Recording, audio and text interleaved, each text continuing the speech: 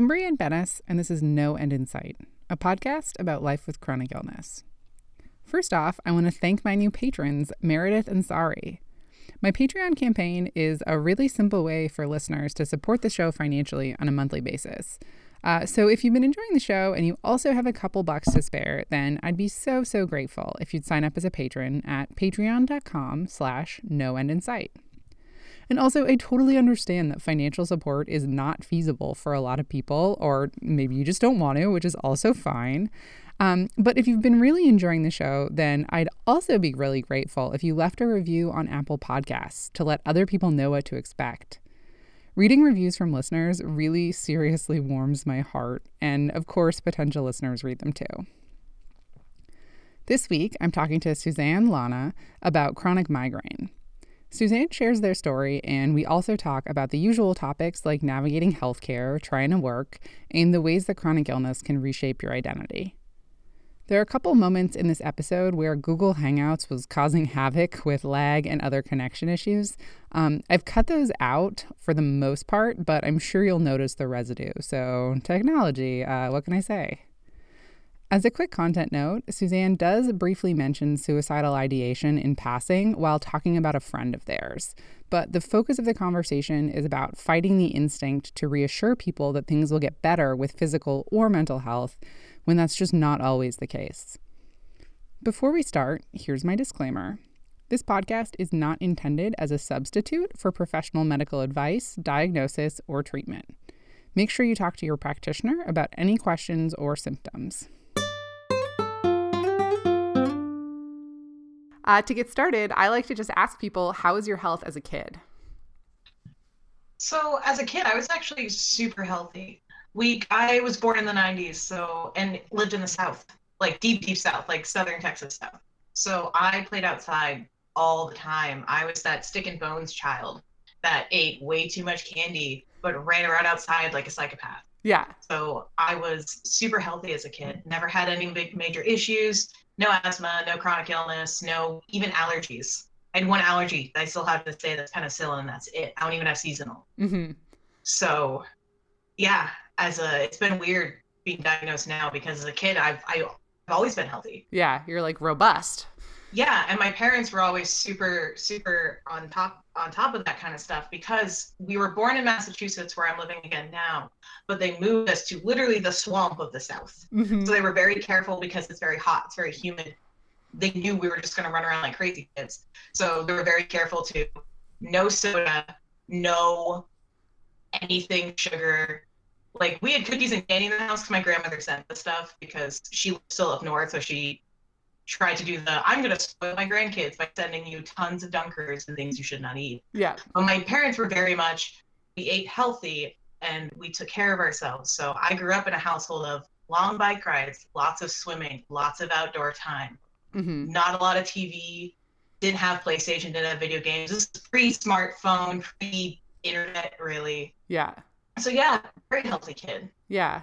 Not a couch potato by any means. Doing everything like right. And I just put that in air quotes because, of course, this advice is complicated. But yeah, my parents were all about the healthy but cheap snacks. Like, yeah, we didn't have a lot of money for a lot of junk food too, because junk food's expensive. Right. So instead of like ice cream and popsicles, we would make our own. They would like throw grapes in the freezer, like anything to get like kids interested in stuff. We'd make our own smoothies, just like throw fruit and ice and some milk and some juice in a blender, and just like, they got us very much into us, because we were very much, we were lucky kids. You know, we grew up in the generation of, we were home alone by like 8 and 9, which is very much not legal. Yeah. You're not supposed to keep your kid alone until they're 12. As it turns out. It was the 90s. Yeah. And no one really cared. It was like, well, just don't burn the house down. Yeah. We're basically fine. Yeah, use the microwave. Yeah. We did. We used the oven. But yeah, so we grew up in very much, this is how you eat, and this is how you take care of yourself, and don't eat those things and eat these things. And yeah. We grew up pretty, not like, we didn't grow up with a whole lot. We were very much lower middle class, but we didn't, we grew up in a household of good food and taking care of yourself, and good healthy kids. Yeah. Good healthy parenting for the most part. Yeah. Yeah. And so was there a moment for you when things started to change, or did it happen more gradually? It happened really sharply. I have chronic migraines, and I've had chronic migraines since my teen years, but they were very, very sporadic, and they didn't happen often. Mm-hmm. I remember getting my first one at 12, and my mom came and found me in my bedroom with no lights on. And she thought I was asleep because I know what to do, but everything hurt and the lights hurt. My mom's first thought was, "Oh my God, did you go hiking and like run into an animal?" She thought I had rabies because we were back living in Massachusetts again, living in Western Mass, in Barrie. There is nothing, and like we went out hiking on our own all the time, so there's nothing around us. And she was just like, "Please tell me you didn't like run into a raccoon." I was like, "No, I've been home all day." She was like, "Oh, it's probably a migraine." And me, 12 years old, I'm like, I don't know what a migraine is. Right. So they've had them ever since, but they've usually been like, for the longest time, they were like twice a year at most. Mm-hmm. And they hurt and they suck. And I take 2 Excedrin and lie down and try not to puke. And that's about it. Yeah. And then once I hit 27, they started getting a lot worse very quickly. Okay. So there's a very sudden, I was fine, and I was in pain a lot, but it just been, yeah, I get migraines, and by my early 20s, I was getting them once a month, and it seemed to happen every time with my period, and I'm like, all right, this is hormonal and it sucks, but like, there's no cure for my period, so I'm like, well, and with migraines, with chronic pain, so I was like, well, it's not killing me, so it's probably fine, it's not a big deal. Right. Whatever. Then by 27, I was working retail, and they were happening once a week. And then it became once every 3 days. And then I started collapsing at work. And it hit me that something was very, very wrong when I fell off a ladder. And one of my crewmates luckily saw me and like put a hand behind my back so I didn't actually fall, because I'm in the back room at Target and I could have cracked my head open. Because it's just concrete back there. There's nothing. Right. So he got me down and I sat for like 20 minutes. And then I just took a 15, went back on the floor, and then everything started moving. And I never had that happen before. And I never had hallucinations. And that was the point where I said, something is very, very wrong here. And I don't know what's going on with my brain. And that was the first point I was afraid. Yeah. Yeah. Because pain is pain. And it sucks. But it never been more than just, it hurts. Right. And when you're in pain for that long, like migraines become such a rigmarole. Like I've broken my toes like over 30 times. And it's just been, you get to a point where it all just becomes whatever to you. Like the pain just becomes, it hurts and it sucks, but I'm not dying. Like my brother's had Crohn's disease since he was 16. And he actually almost died. So when I look at it, when I compare me, I'm like, this is just pain. My body's not actually trying to kill me, so it's nothing, it's whatever, and I'll deal. But it wasn't nothing. So I ended up having to quit Target and started going to the doctors full-time this year, top of March. So I quit Target. Migraines started getting, the scary stuff happened in 2017. I quit Target summer of 2018. Okay. Started working an article writing job from home. Thought that if I quit Target, I would just get better, because it got worse when I started working retail. So I thought if I got myself out of that environment, a lot of the triggers would go away. Mm-hmm. And it was good for about 2 months, and then it wasn't. And what did good look like for you at this looked point? like 1 migraine a week, mm-hmm. which to me sounds like a vacation. And to most people is still just like, I would say this to people and they would just go, that's not okay. But to me, it's nothing. To me, I'm like, 1 migraine a week, that's great. That's 6 days. Yeah. 6 whole days I can do things. Yeah. Yeah. And something that even just stands out to me from what you were saying about like just pain is that when you get new symptoms, one of the things that makes it so much more difficult is the fear, is like, yeah, what does this mean? What's happening? And is it getting worse? Because it's not just like, oh, can I live with this level of discomfort or this level of pain where, usually the answer is yes, but I'd rather not. But like, is it getting worse? And there's this gnawing worry that accompanies all of those feelings. And I feel like that is a huge part of the pain of it, is the emotional distress. Like, oh yeah. Yeah. And the pain was always, it hurt, but I could work through it, because so much of my Target work was just lunking, as I call it, resetting shelves, moving product around, things that require a lot of brain power. Mm-hmm. I was like, this hurts and it sucks, but I can still do basic tasks. Yeah. But then I couldn't do basic tasks. And then after like about a month or two of my brain going, oh, I can work from home now, this is fine, it started getting worse again. So by the fall of, so like I had like 2 months of good in the summer because I quit in June. So like beginning of summer. So the summer was okay.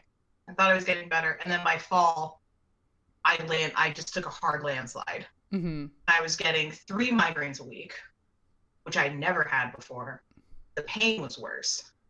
Because whereas before the pain was bad in the point that I couldn't do my article writing gig, I can edit, I couldn't do my normal jobs, but I could do housework, I could do basic things, I could do some dishes, tidy up, I could at least do something. Like less cognitive tasks, basically. Yeah. Yeah. It got so bad I was just on the couch. Mm-hmm. And then the nausea came, and then I was throwing up, and then the memory loss started getting really bad.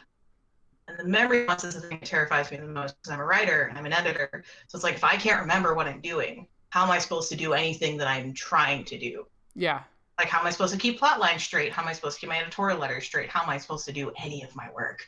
And that's where it started getting really, really scary. Because I can deal with pain, but I can't deal with the fear that I could wake up one day and my brain is just like, what if I woke up one day and I don't remember anything? Yeah. I woke up and I just like, because there were days this year where I'd wake up and I'd look at my notes from the previous week, like my day planner right in front of me.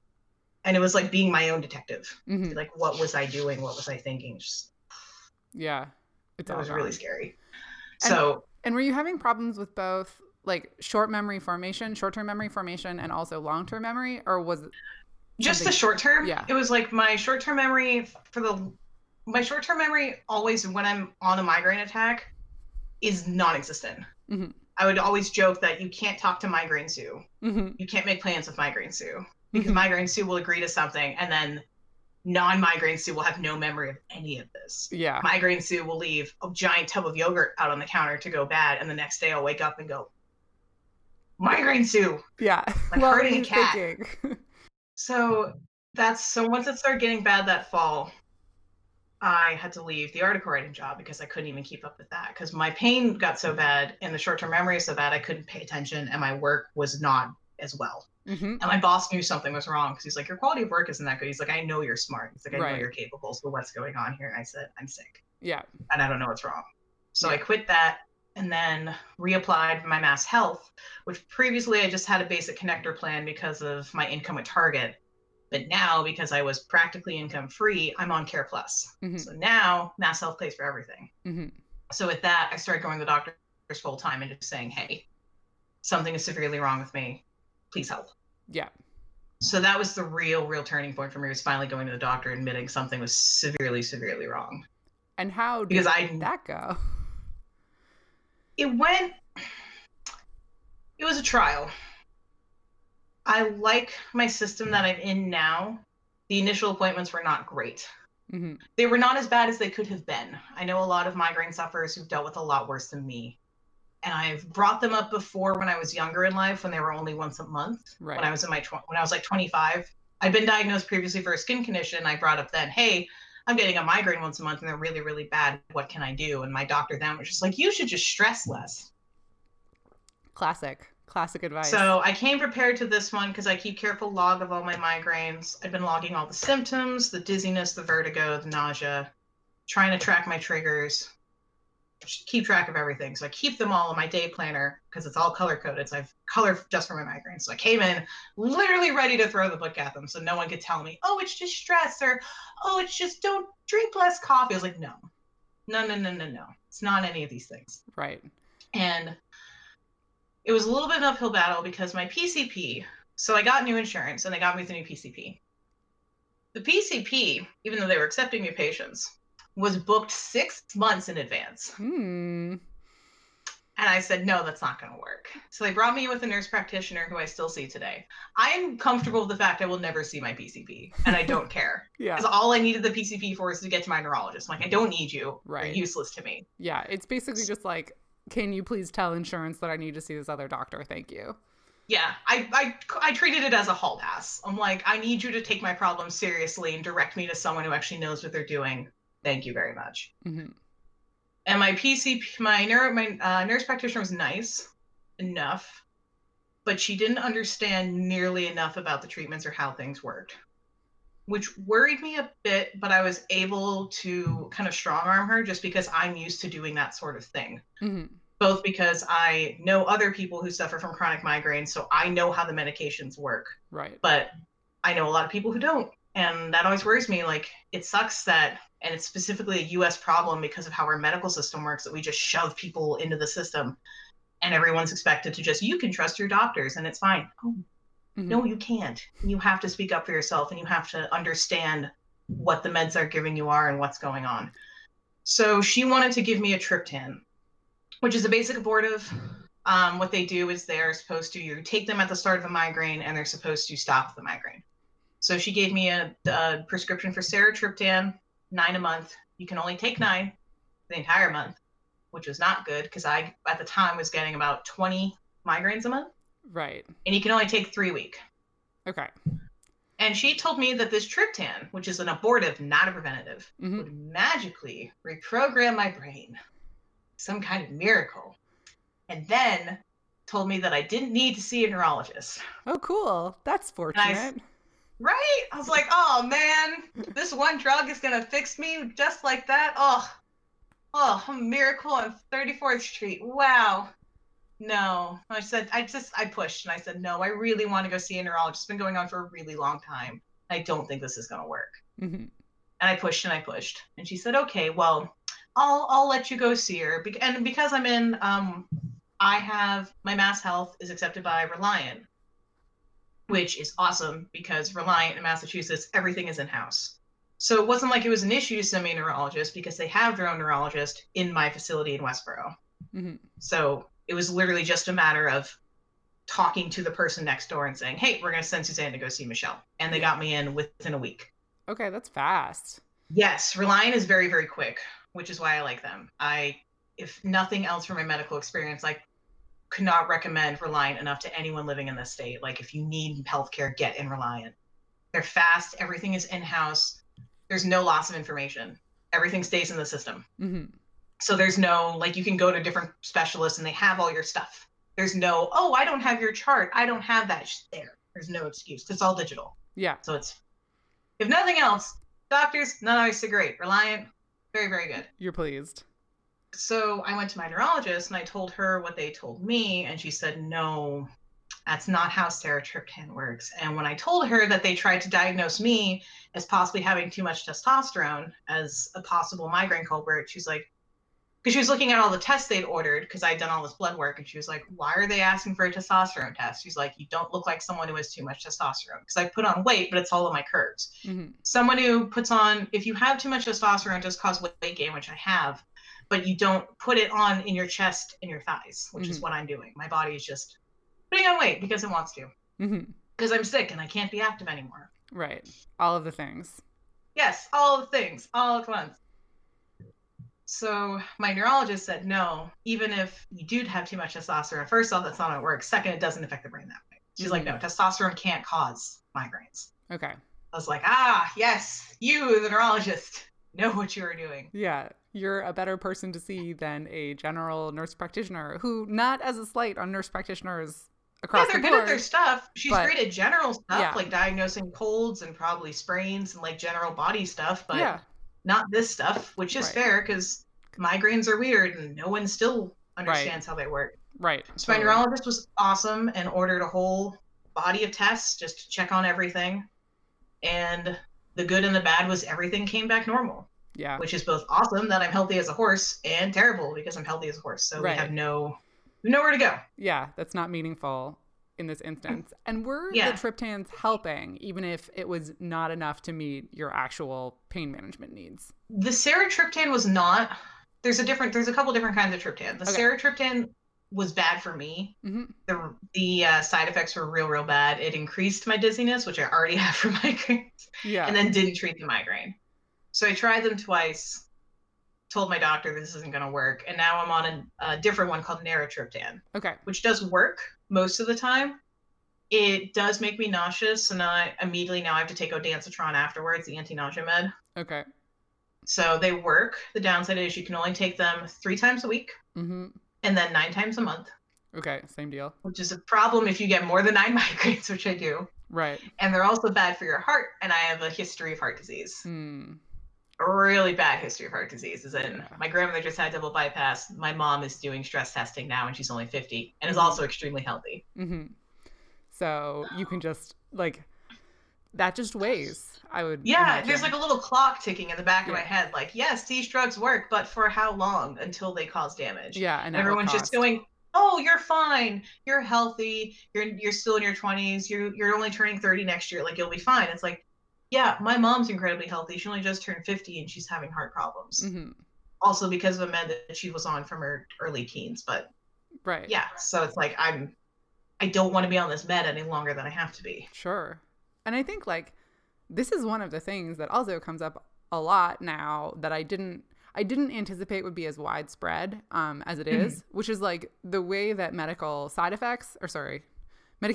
kind of side effects or risks, I guess, are so underplayed so much of the time. Like, they are. And no one tells you about interactions. So I've also been put on, once that didn't work, they finally put me on a preventative called nortriptyline, which I was on for almost a year.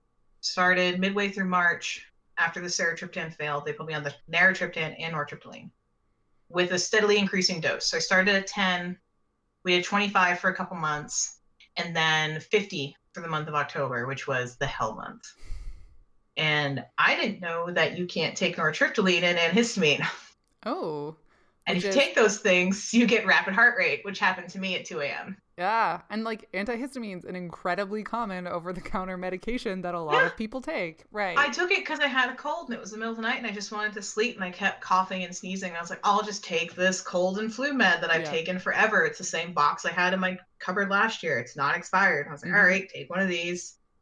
I'll go to sleep. It'll be fine. Nope. Rapid heart rate for 3 hours. And I only knew because my roommate works at Quest and one of her best buddies from work goes to medical school, is in nursing. And today, because of our awesome technology, you can have textbooks in your phone. So I just texted her at 2 a.m. because they're working at night, went, hey, if you take this and this, does this happen? And she just sent me the screenshot from her phone. Yes. Yeah. I was like, oh, okay. Cool. I was like, what do I do? How do I make this stop? She's like, you'll be fine. Just breathe. And I was like, cool. The anxiety of my ADHD doesn't believe that, but okay. Yeah. I'll just use all of my like self-calming techniques that are so effective in general, especially when you're combating rapid heart rate. Like, to calm that organ that doesn't listen to anything ever. Yeah. It just does what it wants in there. Yeah. Okay. So that medication, which didn't know about this interaction. And then they also don't tell you how the side effects change when the dosage gets increased. So on 10 milligrams, I was okay. It was controlling some things, but not all. On 25, I started having trouble sleeping. And I already have trouble sleeping because of my ADHD. I've never been the type of person to get to sleep before 2 a.m. I thought that was normal for years and years and years. Because like a lot of people with ADHD, I was fine in school as a kid. I didn't fail any classes. I've been undiagnosed most of my life. So I just thought, oh, everyone's brain works this way. This is fine. No, it doesn't.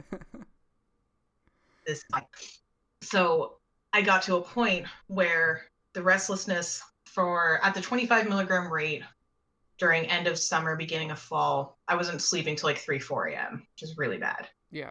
And then by October, I wasn't sleeping till 5:30 in the morning. That's so late. And it was increasing. So I like went online and like did some digging, like what are the real full side effects of nortriptyline? It was like increased. I started checking off so many boxes. I'm like, this is so bad. It's like increased irritability, restlessness, trouble sleeping, which is really bad and no one would think to look for because the medication specifically on the bottle, when you take it, says take at nighttime, causes drowsiness. That's very confusing. Yep. And they're like, and I asked my friend about that. My friend is going in nursing school and she's like, yeah, no, a lot of medications are like that. They work one way or the other depending on how your brain works. And she's like, and because you have ADHD, I guarantee you there's something in your brain that just processes this chemical differently. I was like, cool. That's awesome. I guess that's kind of like the thing with stimulants. Like that's what they say about Adderall and Ritalin, that like if you have ADHD and have been prescribed it, it helps you focus. And if not, like, it's a stimulant and it can just make you have a lot of trouble because you're so stimulated. And I'm guessing that's how nortriptyline works, because it is a type of antidepressant, which is one of the first things I always look for to try and treat migraines. So now I'm on topiramate, which is completely different. Now I'm on an anti-seizure med. Okay. And so one of the things, like, I'm not a migraine person, although I am reading a book about chronic daily headache right now, a memoir called All in My Head. And one of the things that she talks about is exactly this, is about how so few medications are actually tested for migraine. So it's mostly off-label prescribing, and there's like not all the reasons, right? Like there's not a lot of funding. It's hard to get, there's so many different categories of migraine that are still like, we don't understand what's happening inside, so we can't really categorize them properly. Like there's all of these issues. And so it's all everyone's symptoms are different and weird. Everyone has different aura symptoms. I was talking to a friend of mine who, her aura symptom is that she just completely loses sight in her left eye. And for years, she thought it was an optical issue. So she kept going to ophthalmologist after ophthalmologist after ophthalmologist, thinking that there was just something wrong with her vision. She was going to lose vision in her eyes and she was going blind. And then she finally went to a certain neurologist in Boston. They're like, no, this is just your migraines. Yeah. It's just the aura. It's fine. Yeah. And for years, like they'd spent like a decade spending money after, it's like putting, like, then you think about the time and money they've invested going to so much optical care to figure this out. And that's not cheap. Right. Because most insurance will not cover optical. I can't even imagine the money and like investment that must have been. That's just, ugh. And then I've got a dear friend of mine in Russia who I talk to all the time, she has what she calls the classic disco ball, which is she sees the rainbow lights, which is what a lot of people think happens with migraines, because that's what people will put in characters on television and media because it looks cool. And then I get optical hallucinations where patterns that are close-knit move. So pinstripes, plaids. When I work at Target, there's a backer paper. It's a paper they put behind the product that's got overlapping circles, and it moves. It's real bad when you're on a ladder. Yeah. Real high, putting up product, and everything starts moving. Yeah. It's not good. So yeah, and you have all these weird symptoms and no one knows. So we could all be having different migraines. We could all be having the same migraine. Who knows? And there's optical migraines, like the ones that stab behind my eyes. And just because we all have chronic migraines does not mean we all get the same migraine all the time. I get ones, like I talk to my doctor about how the ones that are in the center of my head cause more nausea and more dizziness. The pain is not as sharp or as intense physically in my head, but it makes me more, I think of them as being more dangerous because they're more dizzying. The vertigo's bad. Like it's the, do not let me handle sharp instruments. It's one of many reasons why I tell people, like, I don't drive. Because I should not be allowed to drive. And when I hear people that have chronic migraines drive, I'm like, how and who lets you have a license? Yeah, like how does that work? Lord, please know your limits. Please take care of yourself. Yeah.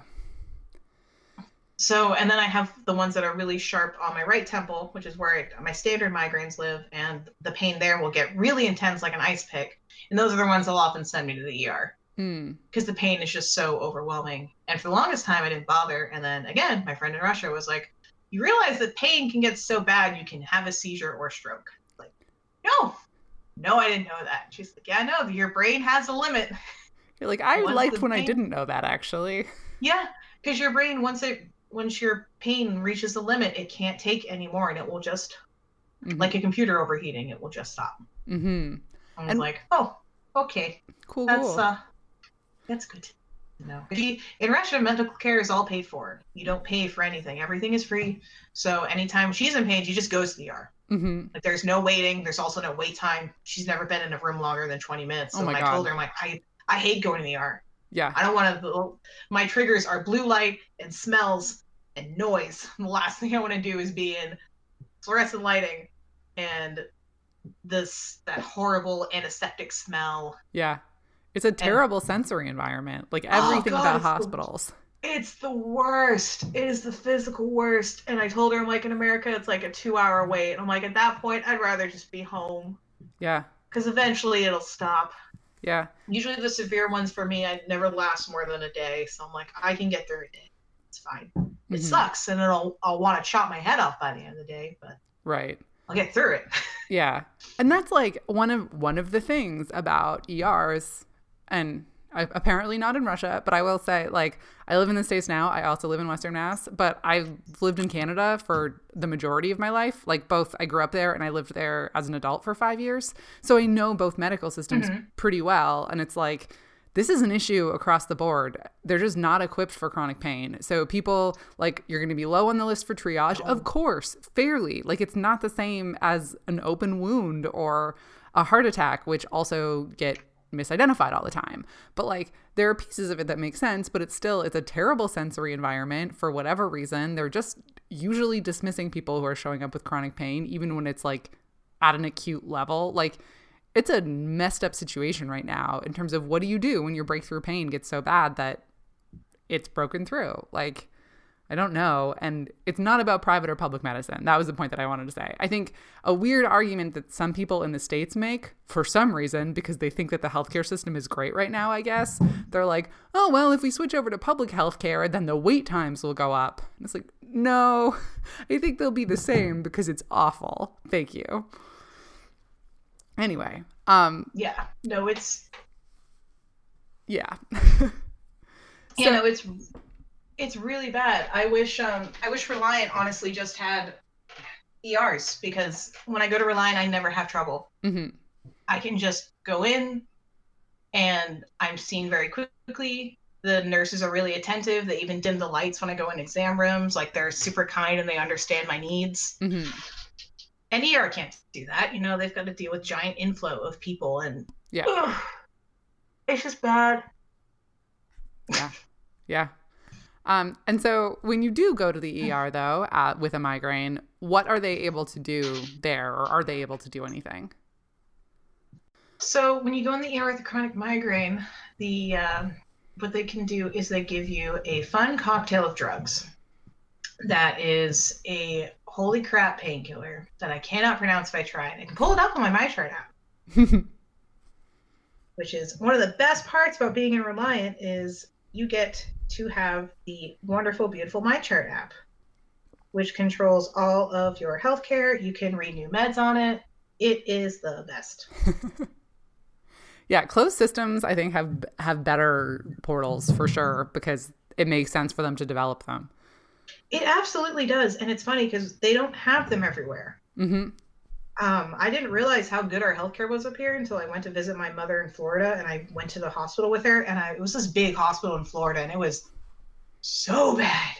Oh my God. It was like being back in the dark ages, because with Reliant, everything is just digital. Mm-hmm. I go in and it's just, I scan my phone. I can check in early and I just boop, boop, boop, and I go in. I don't have to talk to people if I don't want to. Mm-hmm. They just send me on through and I see my doctor and I'm on my way. Mm-hmm. Let me see. It is sodium chloride, ketorolac, thromamine, and then what's the good one? They put in ondansetron for the nausea. Okay. They give you a little bit of sodium chloride, a little bit of salt. The ketorolac, what is it? Ketorolac, thromamine, and then it's basically bunch of, I'm not going to try to pronounce the big D one, but it's basically, the ketorolac is a holy crap painkiller that a lot of people will try to get off the street. And then it's basically painkillers, fluids to get you back up because they know you've been puking all day. Mm-hmm. And then the ondansetron to help you stop puking. Okay. So the problem with getting it, though, is a lot of ERs won't have it. And a lot of ERs, even if they do have it, will not give it to you. Okay. So what I do is I go to urgent care, specifically ReadyMed, because it's part of the Reliant Health system. And by doing that, I stay within the Reliant closed system. Mm-hmm. And that way, I can say, hey, I'm Michelle Martin's patient. I have chronic migraines. Please give me drugs. Yeah, because otherwise, any person can walk off the street and say, hey, I have chronic migraines. Give me drugs. Mm-hmm. So the problem is, if you do have chronic migraines and you're not getting treatment, but, someone says, hey, you're in a lot of pain, go to the ER and they'll help you. They might not help you. Right. If you don't have a history of medical care. Right. And if they don't have access. Yeah. Yeah. If you don't have access, they won't help you. And even if you do have access, if you don't have a previous history from your doctor, there's a very low chance they'll help you because they might think you're someone off the street trying to get a fix. Yeah, and this is like a huge problem in chronic pain care is the like stigmatizing around drug seeking behavior and how like I mean, I'm not qualified to comment on how common it might be for like people who have substance use disorder who also need care, by the way, but like how like legitimate, I'm putting that in air quotes too, but how legitimate the request for pain relief is, as if people who are coming into the ER for pain relief don't need help. And I'm not qualified to say how we would evaluate like who needs what kind of help, but no one's going in there just like because they like hanging out at the ER. That's not a thing. Yeah, no, especially in the US where wait times are so astronomical and it's so debilitating for a lot of people just to be there. Like, I'm always baffled when people are like, oh, why are you here? I'm like, I'm in severe pain. Like, I didn't just come here for kicks. Yeah, and it's expensive. I mean, I know like when you have good health insurance, then maybe, but you have to get good health insurance. Like it's not convenient. Anyway. No, not by any means. Yeah. I am blessed to have Mass Healthcare Plus. They pay for everything. Mm-hmm. That's why I always tell people, they're like, oh, why do you live in Massachusetts? Cost of living is so high. I'm like, because we have free healthcare. Mm-hmm. And it's actually all inclusive. Mm-hmm. There's no one who's going to say like, I'm getting a brain scan tomorrow. I'm getting my first ever MRI. And it was approved within 48 hours. That is quick. There was no wait. Yep. Yeah. Well, Michelle Martin, my neurologist, called them and said, look, she's got a long history of this. She's never been scanned. We're really nervous. I've had increasing issues with motor control and short-term memory loss in October. And they're like, she's really freaking out. She's really nervous. We just want to be able to eliminate, make sure there's nothing wrong with her brain because we don't know. Jury's out. I'm pretty sure like all my other tests, it'll come back perfectly normal and we won't know what's wrong with me, but they want to eliminate it. So they're going to do it. And it's because I'm on Mass Healthcare Plus that it gets pushed.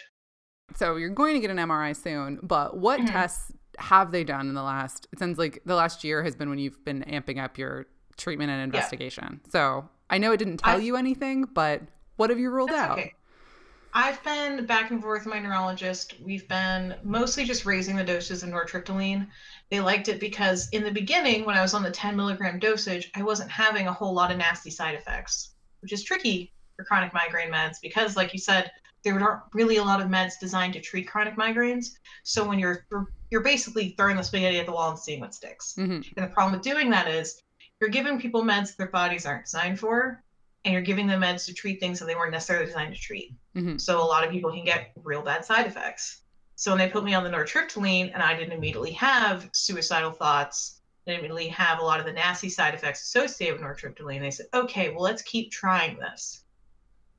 And the problem also with taking nortriptyline is at the type of antidepressant that it is it takes so long to see results. Mm. So you need to be on it for a minimum of 2 months. They prefer 3. Okay. So in the last 9 months, we've increased my dosage 3 times. Okay. So that's basically what we've been doing with a lot of check-ins with my neurologist to check on my weight, because I keep putting on weight and stupidly fast, which is sadly the real bad side effect of nortriptyline is the weight gain, which seems small, but the problem is I'm putting it on so quickly, my joints hurt. It's like faster than is normally natural. Like normally, like when I'm in a bad place, I'll put on maybe like 5 pounds a month, but I'm putting on like 10 pounds a month. Mm-hmm. So like I get up and my joints would hurt, my knees and my ankles and things that like have never hurt before in my life. I'm a very active person, never had these problems. My body's just like, please, can you stop? Right. This is starting to hurt. So yeah, so it's mostly been upping the dose of my preventative and trying to see if we can get it to do more work. Because I was having about 20 migraines a month, which is bad. Yeah. But the migraines were not as severe. So they were like, on a scale of 1 to 10, the average was around a 5. It would hurt and it would suck, but I could work through it. And then I would have 2 or 3 a month that I'd call a day ender, which is just I'm on my butt. I can't do anything. Yeah. So then as we upped the nortriptyline to 25, I would only have 10 migraines a month, but the severity was worse. So even though there was less of them, now all of them were day enders. So then I was taking the abortive, which I'm always supposed to take when I have a very bad migraine every single time. Right. And then the longer I was on the 25 mil, the more migraines I was getting with increased severity. So then I was back up to having about 18 migraines a month, all of which would knock me end over head. Mm-hmm. So I just spend a lot of time on my couch or in my bed, just in pain, not knowing what to do about it. Yeah. So in October, I asked if we could switch to Topamax, which I didn't want to do because anti-seizure meds can have a lot of nasty side effects. I've heard a lot of bad things. And I was really nervous about it. So I told my doctor, I'm like, I'm still not seeing results on this. I still can't work. I'm thinking about applying for disability. I'm like, I don't know what to do. I think we should switch. And she said, let's try the nortriptyline one last time and we'll double the dose again. And if we're still not seeing results, then we'll switch you. Mm-hmm. And we should have never doubled that dose. Mm. I understand what she was trying to do, but I don't remember most of October. Okay. And that's a weird thing for me to say. It's not in a way of like, where most people are like, oh, what did I eat for breakfast? I genuinely can't recall what happened most of that month. Mm-hmm. Except that I had a mental breakdown by the end of it. It was bad. Yeah. I mean, it sounds extremely like unsettling to just understate it. Like, it was terrifying. By the end of the month, I realized like I was trying to retrace my steps and was like, because I've had a book that I've been working on writing and it's almost done. And I had another publishing project I was working on. The only thing I can remember doing was my client project. I was like, at least I got my client edits done. I looked back at my notes and I was like, I've done nothing else all month, really. And they kept being like, what do you mean it's that week? I thought it was this week. And everything kept getting worse and worse and worse and worse and worse. And the pain was worse and worse and worse. It was awful. Mm-hmm. At the end of it, I was just petrified and I broke down crying, had to talk to my housemate. And she was just like, you need to get off this. Like, she's like, I don't know what these meds are doing to you, but it's not good. She's like, this needs to stop. Mm-hmm. So I immediately called my doctor and I was like, this is bad. Yeah. We need to stop this right now. And she was super good about it. And we just immediately, so the problem was, so now I'm on too high of a dose. So then I spent the first 2 weeks of I called her by third week in November. Mm-hmm. So then I spent the third week of October. So I spent the last week of October and the first week of November weaning off nortriptyline, because now the problem is I'm on too high of a dose. Mm-hmm. So then I have to wean me off because they can't just chuck me off. Right. So then I took to go down to 25 for a week and then none for a week and then go on the Topamax.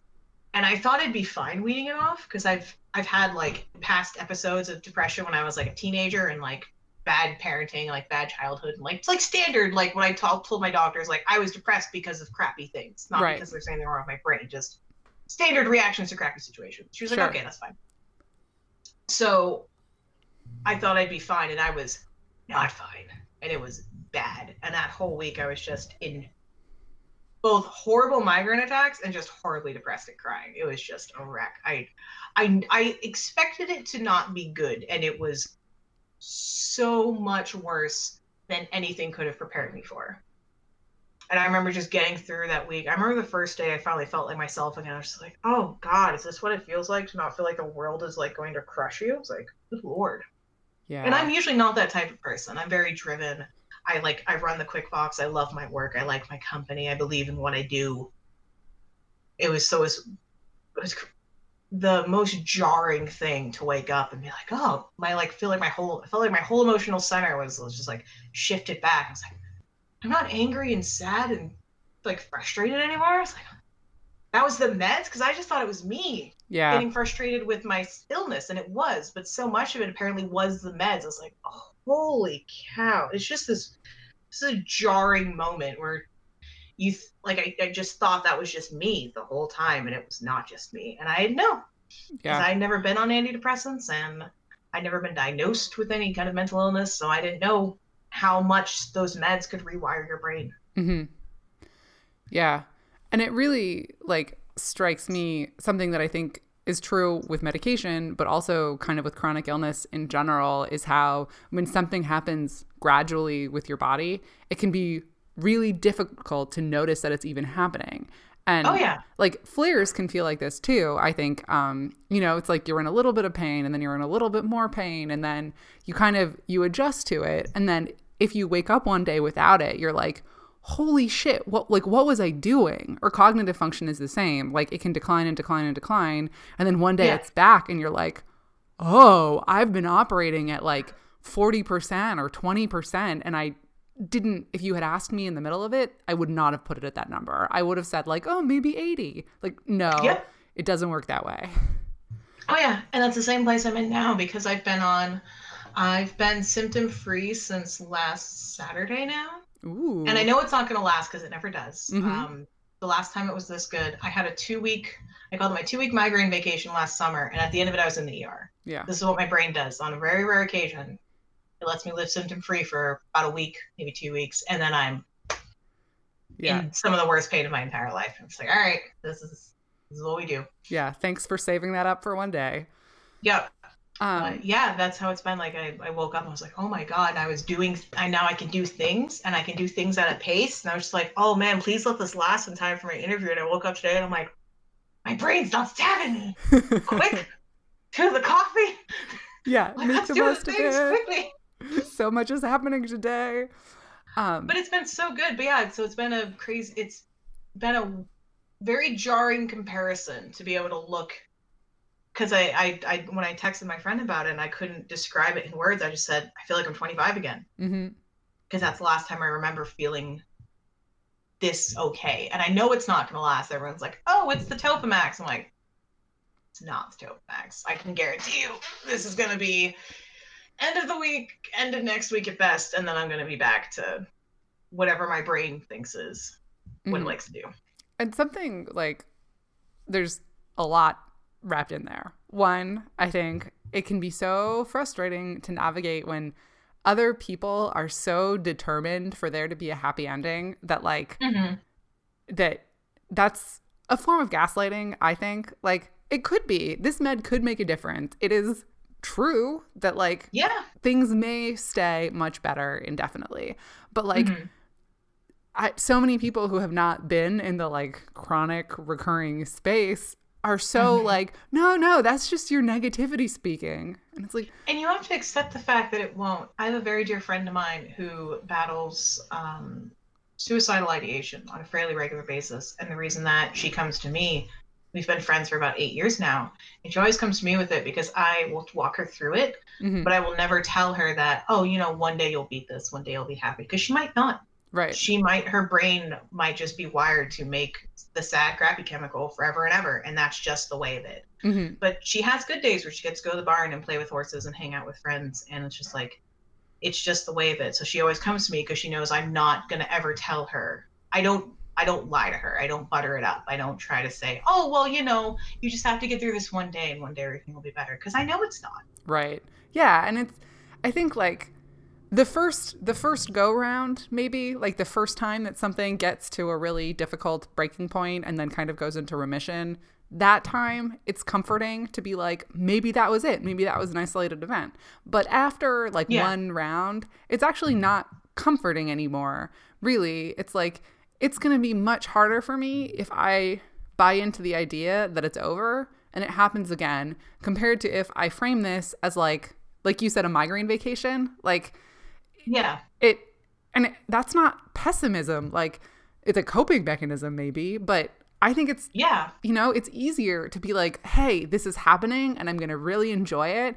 And I'm going to expect that it's not going to last. And when it ends, I'm not going to bottom out as much because I like recognize that that's also just a part of my experience.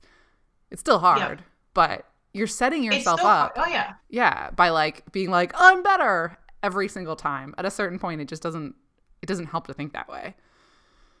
Yeah, no, exactly. And it's frustrating because, when I had that 2-week vacation in the summer, it's like, oh, maybe you're better. Maybe it's just the meds. And I'm like, I don't feel that it is, but I try to treat it. I come from a family of farmers. My whole background is blue collar. So every time when I have a pain-free day or symptom-free day, I always say, I make hay.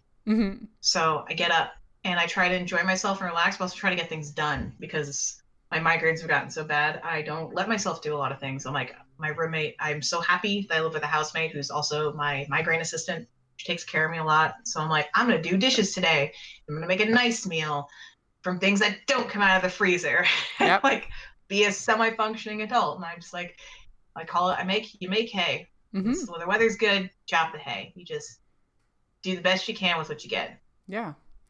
And that way, when I'm knocked in my butt again, So I've done, in the past couple of days, I've done a ton of laundry. I've cleaned the house. I've really scrubbed everything down, done a ton of dishes. So now I'm like, when the migraine comes, not if, I will be okay. I will Yeah. have clean laundry waiting for me. I will have clean dishes. I will be able to pull things out of the freezer. I have stuff that I've cooked, frozen, and prepped and put aside so I can just thaw and go. Like, Mm-hmm. and that's just the reality of living with it. Yeah.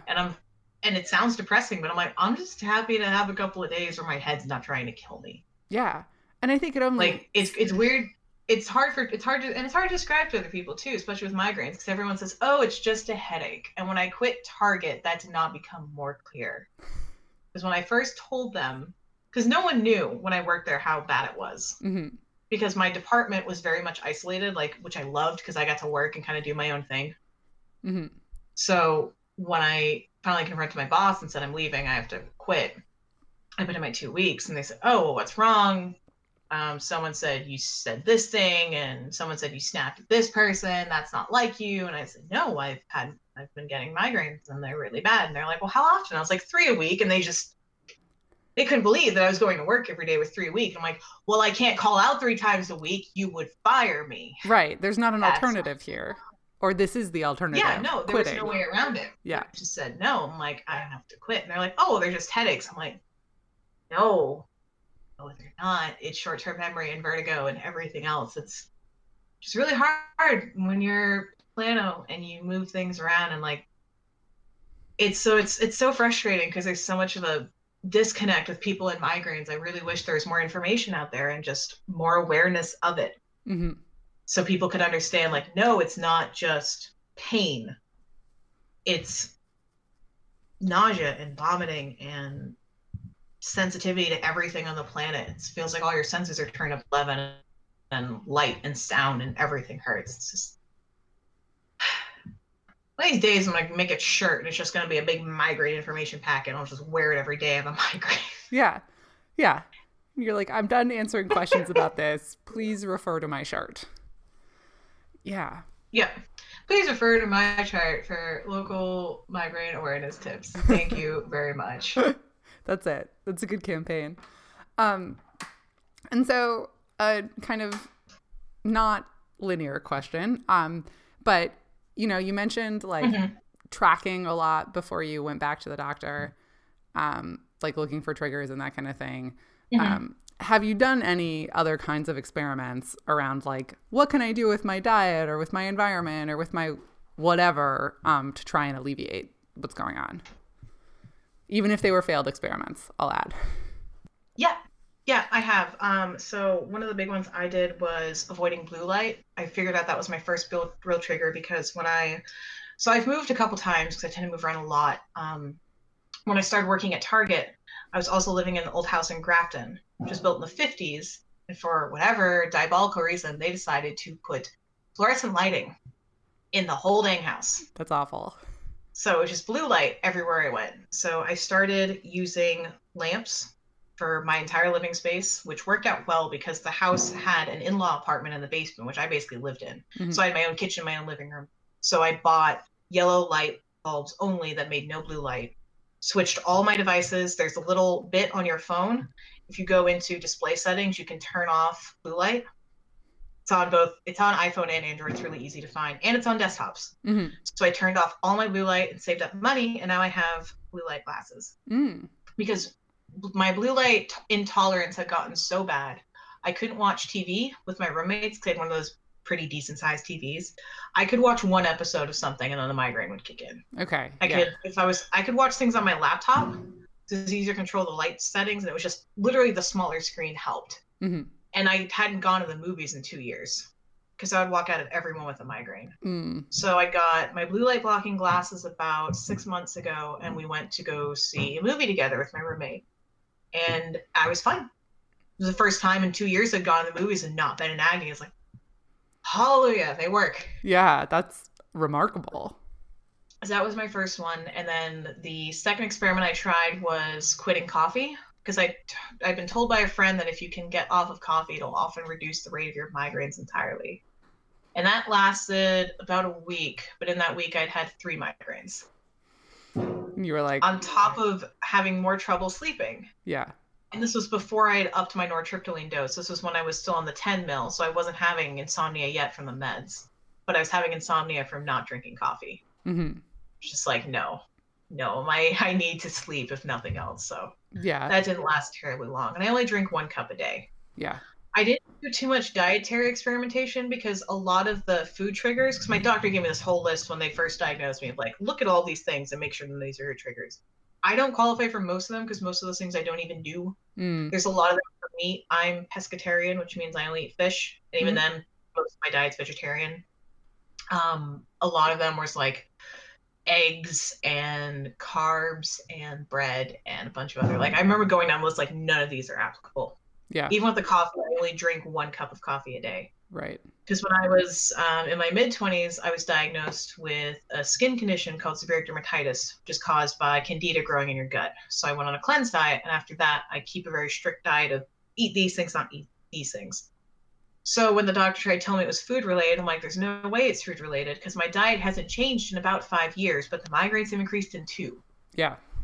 So that's why I knew, I'm like, it's got to be environmental, or it's got to be just something like something in my brain has changed, because nothing in my diet has changed. Right. It doesn't make sense. Yeah.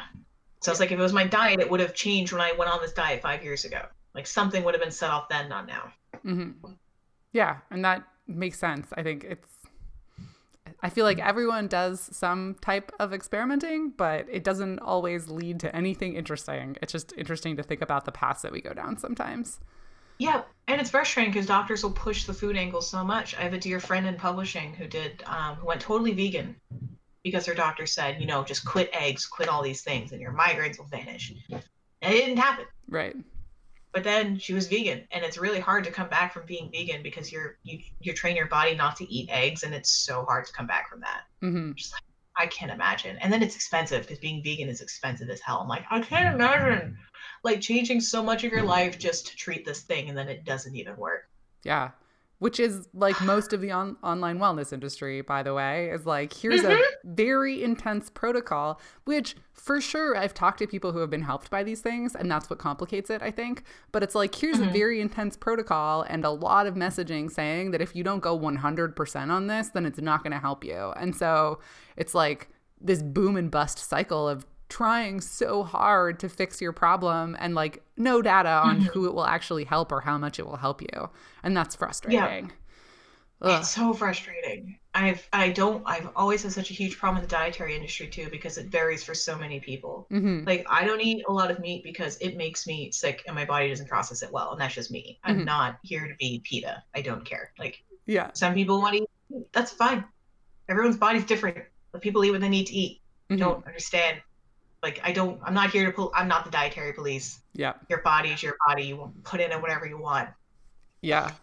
And I think like very strongly, not that I think that this is going to happen, in the next year, but I also feel very strongly that for people with any kind of chronic condition, that we need support to try dietary interventions. I think that dietary interventions should be subsidized the way that medication is subsidized, because if we're going to argue that it has a life-changing effect for people, but it's expensive and it's time-consuming, I think that people need support to try them. Like, there's such a big kind of stereotype and in the medical industry kind of that are like, oh, patients say that they want to get better, but they're not willing to make these basic changes in their lives. And it's like, that's not a basic change. It's not a basic change to cut out animal products or carbs. No, it's not. And it's so frustrating to me too when everyone says, oh, well, there's this big article that went around a couple months back that was saying, oh, the reason why people are so sick in the United States is because people don't go to the doctors for preventative care. And it's their fault. They're just bad patients. They just don't go in until they're dying. I'm like, because we don't have the money. Because we can't afford healthcare. And even when you can't afford healthcare, everything is insanely expensive. Yeah. Good friggin' Lord. My housemate is out $8,000 because she had to go to the hospital for a severe leg infection. And I'm just glad she's alive. She could have lost the leg. And I'm just like, and talking to my friend in Russia, she's like, oh yeah, no, in Russia, they wouldn't charge you for that. You could have died. Like, no. Yeah. When you go to the hospital in Russia, they don't charge you if it's life or death. They look at you and say, no, you don't have a choice of being here. You're not here for kicks. Just go. Yeah. Get help. We will help you. Yeah. So many problems with the healthcare industry in this country. Yeah. So many. Yeah, agreed. And it's tough because, and then she's sick because her doctors screwed her up. Mm-hmm. Yeah. Yeah, these things have cascading effects on people. They're like capacity to afford, and that's financial, but it's also time, right? Like when you are working multiple jobs and just trying to get by because minimum wage is in a lot of states is not a livable wage, like it is also time expensive. Oh yeah. And that all of these Oh, things. extremely. Yeah, going to the doctor and also changing your diet. Like it's not free. So oh yeah. that matters. Oh yeah. Like my housemate can't really do much about her diet because she works nights. So it's like we can only eat as healthy as she can bring to work and take with her and eat between her shifts and stuff. And it's like there's only so much we can do at the end of the day. Yeah. And it is what it is. It's like I don't eat as healthy as I used to anymore because I eat more processed food because there are many days where my cooking involves cracking open a can of soup or taking some frozen ravioli out of the freezer. Like yeah. It is what it is. It's that or not eating. Like that's the choice. Yeah, exactly. Yeah. I've been trying to put together a couple blog posts for my blog now that I'm starting to feel a little better.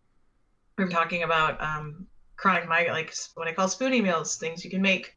They don't involve a lot of effort that are at least somewhat healthy, at least not total garbage from the frozen section, so not like just frozen pizzas and things. And like ways to sort of throw semi-healthy things in your diet.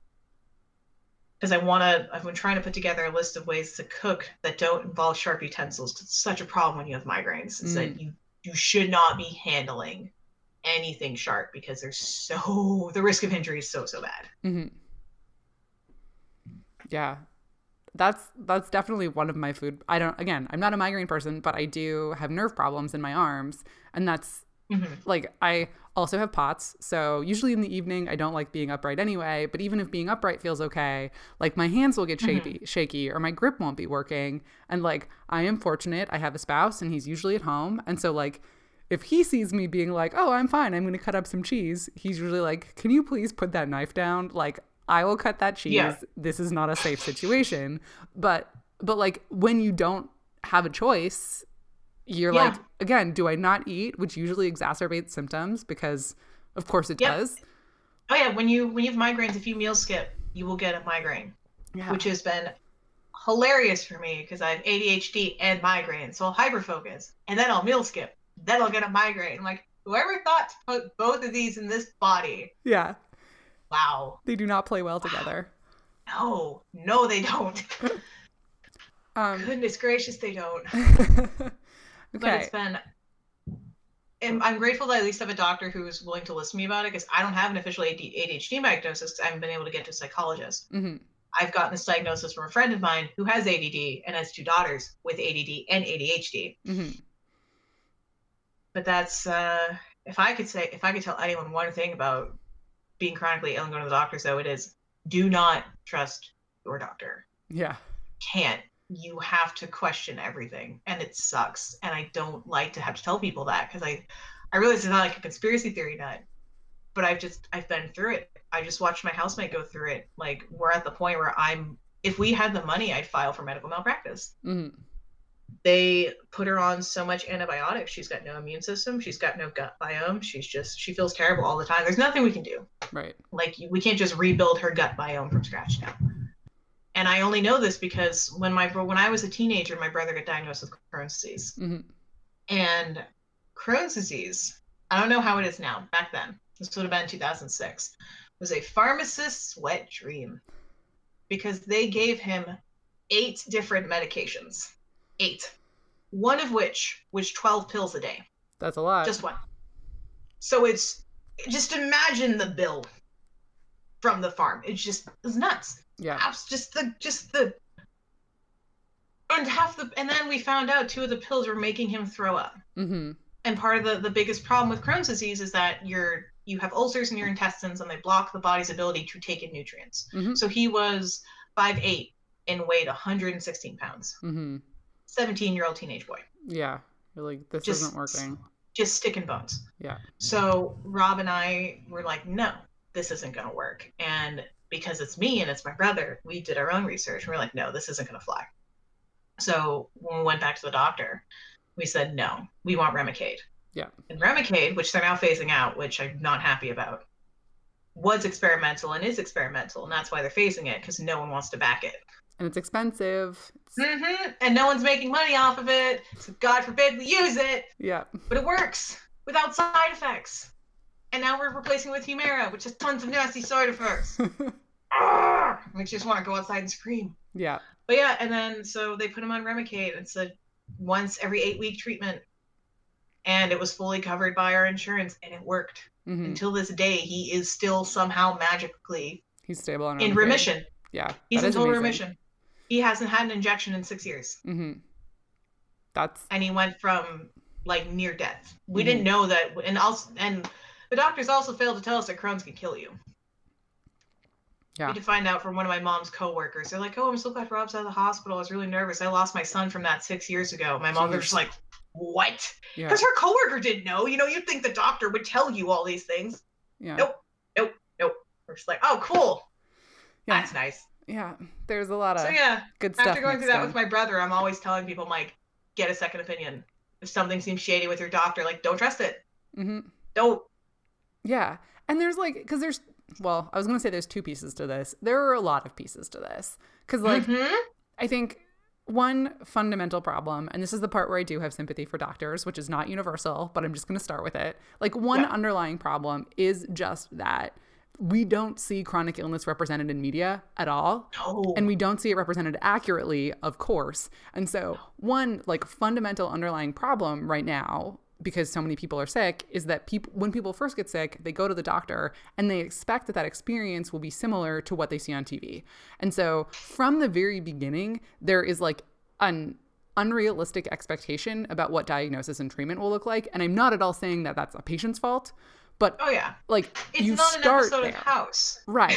And you like start with that faulty assumption that that's even possible when it's usually not. And so of course, like patients are going to be dissatisfied to begin with.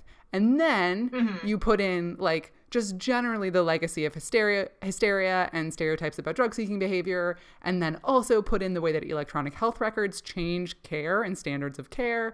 And that most doctors can only spend 20 minutes with a patient, which makes no sense in the context of chronic illness. Like there are so many layers to this that you don't know about or have the energy to dig into when you first get sick and you're like, I can't function. So, it's a mess. So I agree. But one thing that I want to talk about that we haven't, that's kind of been underneath, because you were talking at the beginning about working. So how you've been working at Target, and then when you left Target, you started writing, and then writing became difficult. And so you are working now, it sounds like, in some capacity. Yeah. So did you have time in between, or did you kind of segue from the writing to something different? I've always been the type to work. Like before the migraines got really bad, I worked 4 to 5 jobs. So I've always done the writing and the editing. It just always took more of a backseat before. And now it's become more of a focus. So before Target, I was working as an editor for about 4 years for Word Vagabond. And then Alexis and I had her sit down, and then I took over, and now it's QuickFox. Because I sat her down because she'd been running Word Vagabond for almost a decade. Back from when self-pub was very small, when self-publishing was still not really recognized as being a professional industry. And now it's become so overflooded that I told her, it's like, we need to niche. So that's when I decided, it's like, well, we're both LGBT and we're both neurodiverse. I was like, so let's create an editing service provider that specifically focuses on those things so that we can champion those projects. Yeah. And we can give those projects a good voice and a safe home. Because we also think that's extremely important right now, given our current horrendous political environment. Because we don't want people getting taken advantage of, and we don't want writers who are LGBT or neurodiverse or chronically ill going to people who aren't going to understand their projects or aren't going to treat them with respect. So I've always been doing all those other things. It's just always been, I would only do like an editing job like once every month or once every couple of months. And then when I quit Target, I thought that I could, on doing this more to 30, 40 hours a week. And now it's more like I just can only do it for 10 to 20. it's fine, and I can kind of do my work as it is, but it's like I'm going to have to apply for disability to pay the rest of the bills because I do live in Massachusetts and cost of living is insanely high here. Like it's just what it is. So yeah, I'm still working. I've kind of always been working. I'll probably always be working. Writing is something I've always been doing. I think I've been writing since I was 9, and the book I'm working on now will be my 5th finished book once it's done.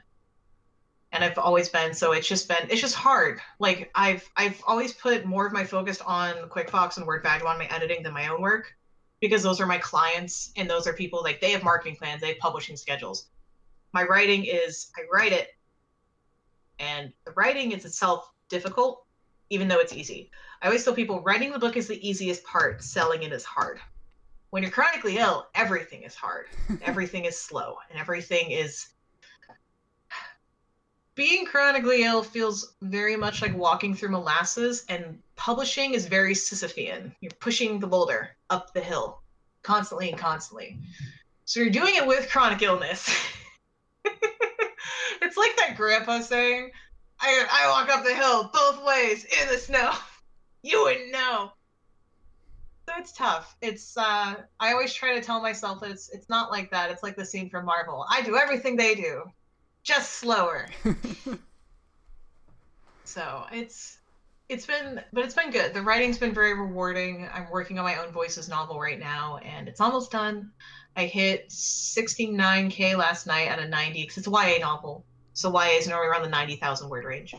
So I'm hoping I'll have that done by end of fall, and then I will revise it over winter, and then hopefully get to querying it next year.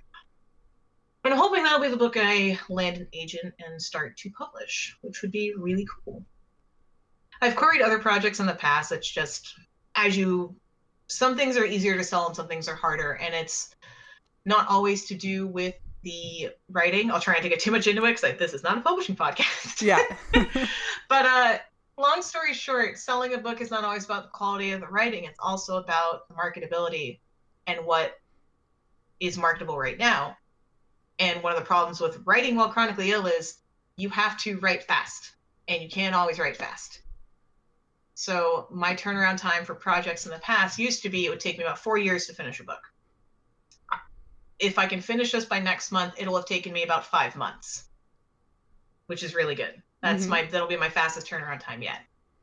So I'm hoping I can just get it done in time to hit this market while it's still booming and get it out there. Because I have other projects and they're really good, but I have to wait for that market to open up again, because by the time I finished it, and by the time I revised it, and by the time I saw it good enough to publish, that market had already passed. And you just have to wait for it to open up again. You can try to query, it's going to be a lot harder than waiting for that market to come around again. Oh my God. I'm back again. So I could hear you, but I could tell that I was frozen. And I was like, I'm just going to keep listening until this winds down, and then I will close out the call again. I, again, have really not had this problem with Google before, so that's cool. Great. All of that was great. Is there anything that we have not talked about chronic illness and everything related, that is on your mind that you want to make sure we cover?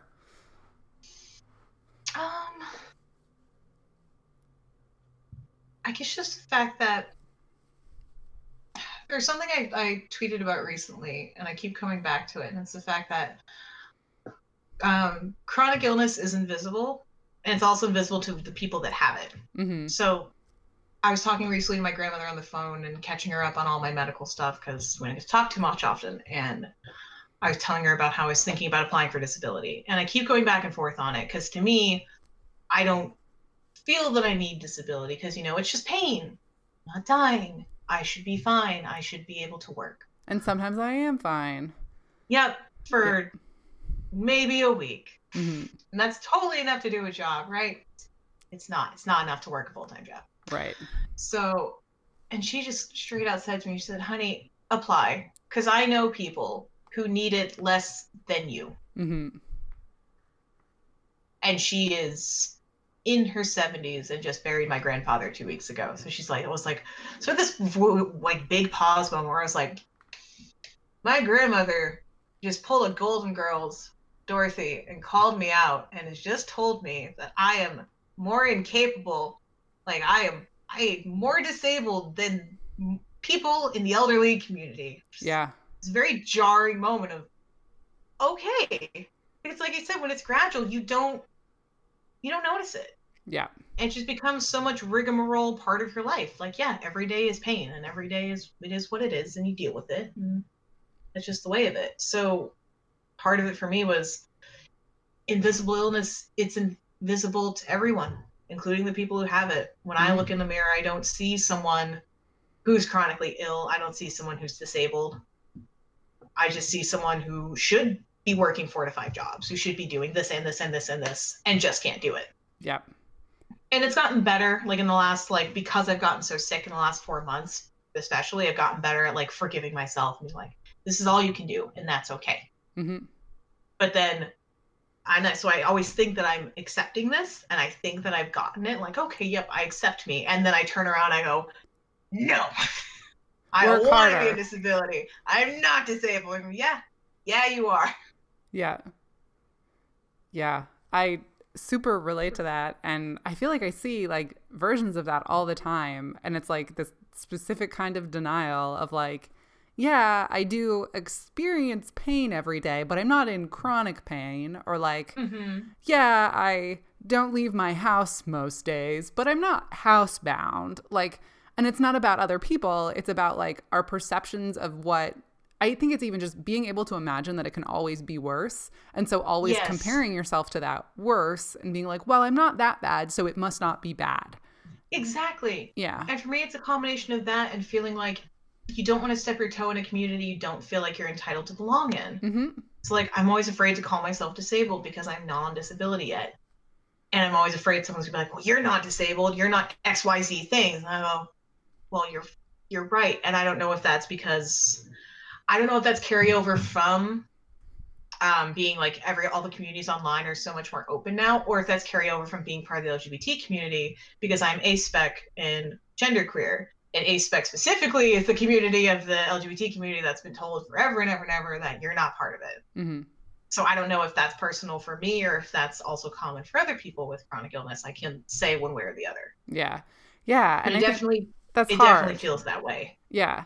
I think, like, obviously I can't speak to how your experience would inform that, but like, I definitely, one, I feel that way. And two, like, I feel like I've definitely heard that from other people of like, and one of the things with chronic illness is that because it's not linear, it can be really difficult to be like, well, some people who are disabled all the time. And like, I'm not disabled all the time. I'm only disabled sometimes. So is it disingenuous or dramatic or misrepresentative for me to identify as disabled? Like those kind of questions get in there because some days it doesn't interfere with my life. Most days it does, but occasionally it doesn't. And as long as that specter is there, it's like, well, I'm lying because some days I'm fine. I don't know. Yeah. And then for me, it's also the flip side of, if you talk about this too much, because I work as a freelance editor, I'm a member of the EFA. If you talk about this too much, will you stop getting work? Will people not trust you? It's like, I meet my deadlines, and it's like, I plan my editing schedule around my pain. So my lead times might be a little more than other people. My prices are a little bit lower. Like I scale myself and I know what I'm doing. But it's always in the back of my mind. And I always want to be open and talk about this still, though, because I don't want to be in the closet about my chronic illness. And I also don't feel like I can anymore because it's gotten so bad that I can't act anymore, as I used to call it. Like, I can't put on a show. I had to stop going to, because I work in publishing, and I used to go to a lot of publishing conventions in the Northeast. I can't do anything anymore. And I have to have a really hard talk by the end of this week where I have to decide. There's a convention, Conbust, which I always recommend everyone goes to for publishing. It's fantastic. It's very, very queer. It's in Amherst in Massachusetts. It's fantastic. My favorite convention of all time. I don't know if I can go this year. And it is really hitting hard. And it's one of those moments where I don't think I can physically do it. And it's one of those moments where well, how much are you going to lose? And then it's the flip to that is like, well, now you can't pretend. You can't sit around and say you're fine and cancel all these events. Like, someone's going to put 2 and 2 together. So I want to be open about it, be honest. Like, I'm sick. Right. It is what it is. I'm chronically ill. I have chronic migraines. I have chronic pain. It sucks, and it is what it is, but it's my life. But I also don't want to go around and say, and have the flip side of that be like, oh, well, I'm not going to trust Suzanne with my editing project. You don't want to lose business. Right. So I'm trying to, I want to be able to, I would love for there to be a platform somewhere we could also talk about how disabled people can work. Right. We can't work full time. We still deserve to be on disability, but it doesn't mean we sit around our houses doing nothing. Right. Right. And it's such a spectrum for lots of reasons, right? Like lots of disabled people work full time. Lots of disabled people don't qualify for disability or aren't on disability. It's like such a big umbrella. Some disabled people, you're only qualified just to get like medical items to help you with your care and things like that. You might not qualify for assistance from the government, but you do qualify for certain levels of care, like a walking aid or something of that nature. Mm-hmm. But yeah, so it's frustrating. It's like there's always you're always worried about the other side of that coin going, well, if you say this, someone's going to construe this. Mm-hmm. Yeah. Yeah. And like worried about retaliation. And that's a strong word in this case, but like worried about creating bias, basically. Like biasing someone against yourself. Yeah. Yeah. It's real. But then I also, but it's also like, I also don't want to hide it because I know there's a lot of writers out there who struggle with chronic illness. And if they're writing a character with chronic illness, I want them to know that there's an editing platform somewhere that is catered to your needs and will respect your work. Because with QuickFox, we're the only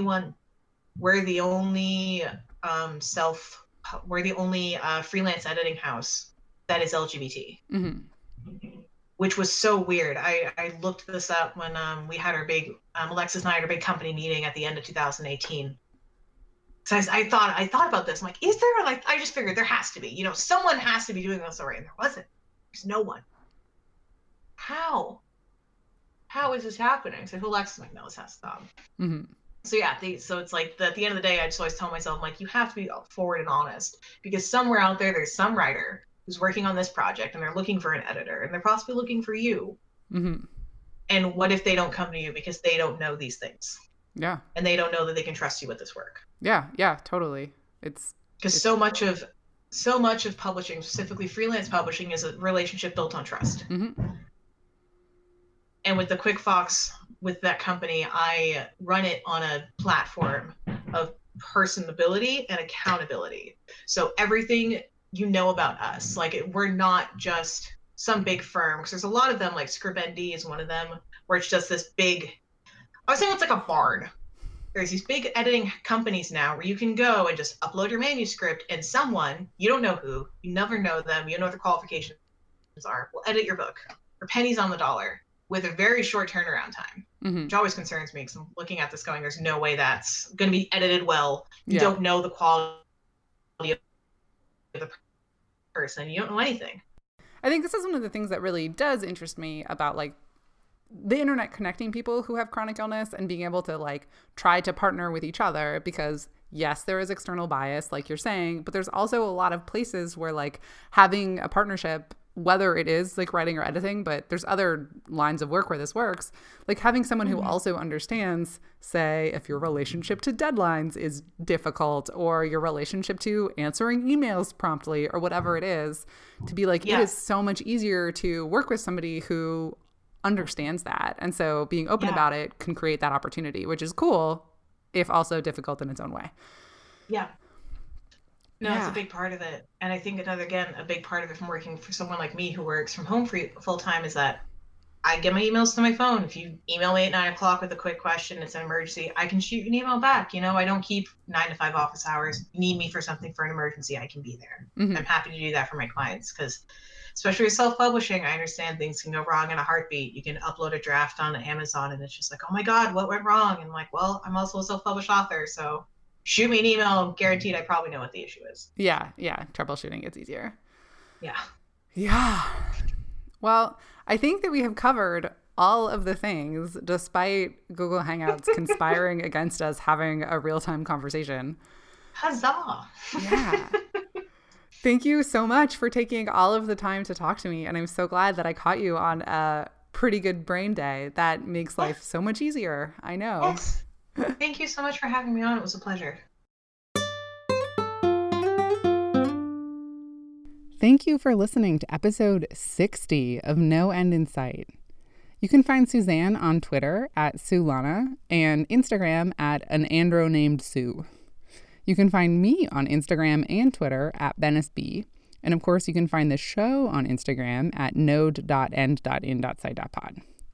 Plus, don't forget to check out the new No End in Sight collection on Medium, where you'll find stories and essays about life with chronic illness. The Medium collection also took a short hiatus while I was sick earlier this month, but I've got a lot of great stories in that queue too that should be coming out soon. So you can find them at medium.com/no-end-in-sight. As usual, don't forget that I have a small Facebook group called Chronic Hustlers for people living with chronic conditions who are self-employed. It's quiet but growing, and you'll even find a few podcast guests in the group. And finally, this podcast is supported by my cross-stitch company, Digital Artisanal. When I'm up for it, I make simple modern patterns that you'll actually want to hang in your home. I've got dozens of very simple icons that you can customize as much as you want, and I'd love it if you checked us out at digitalartisanal.com. Thanks for listening.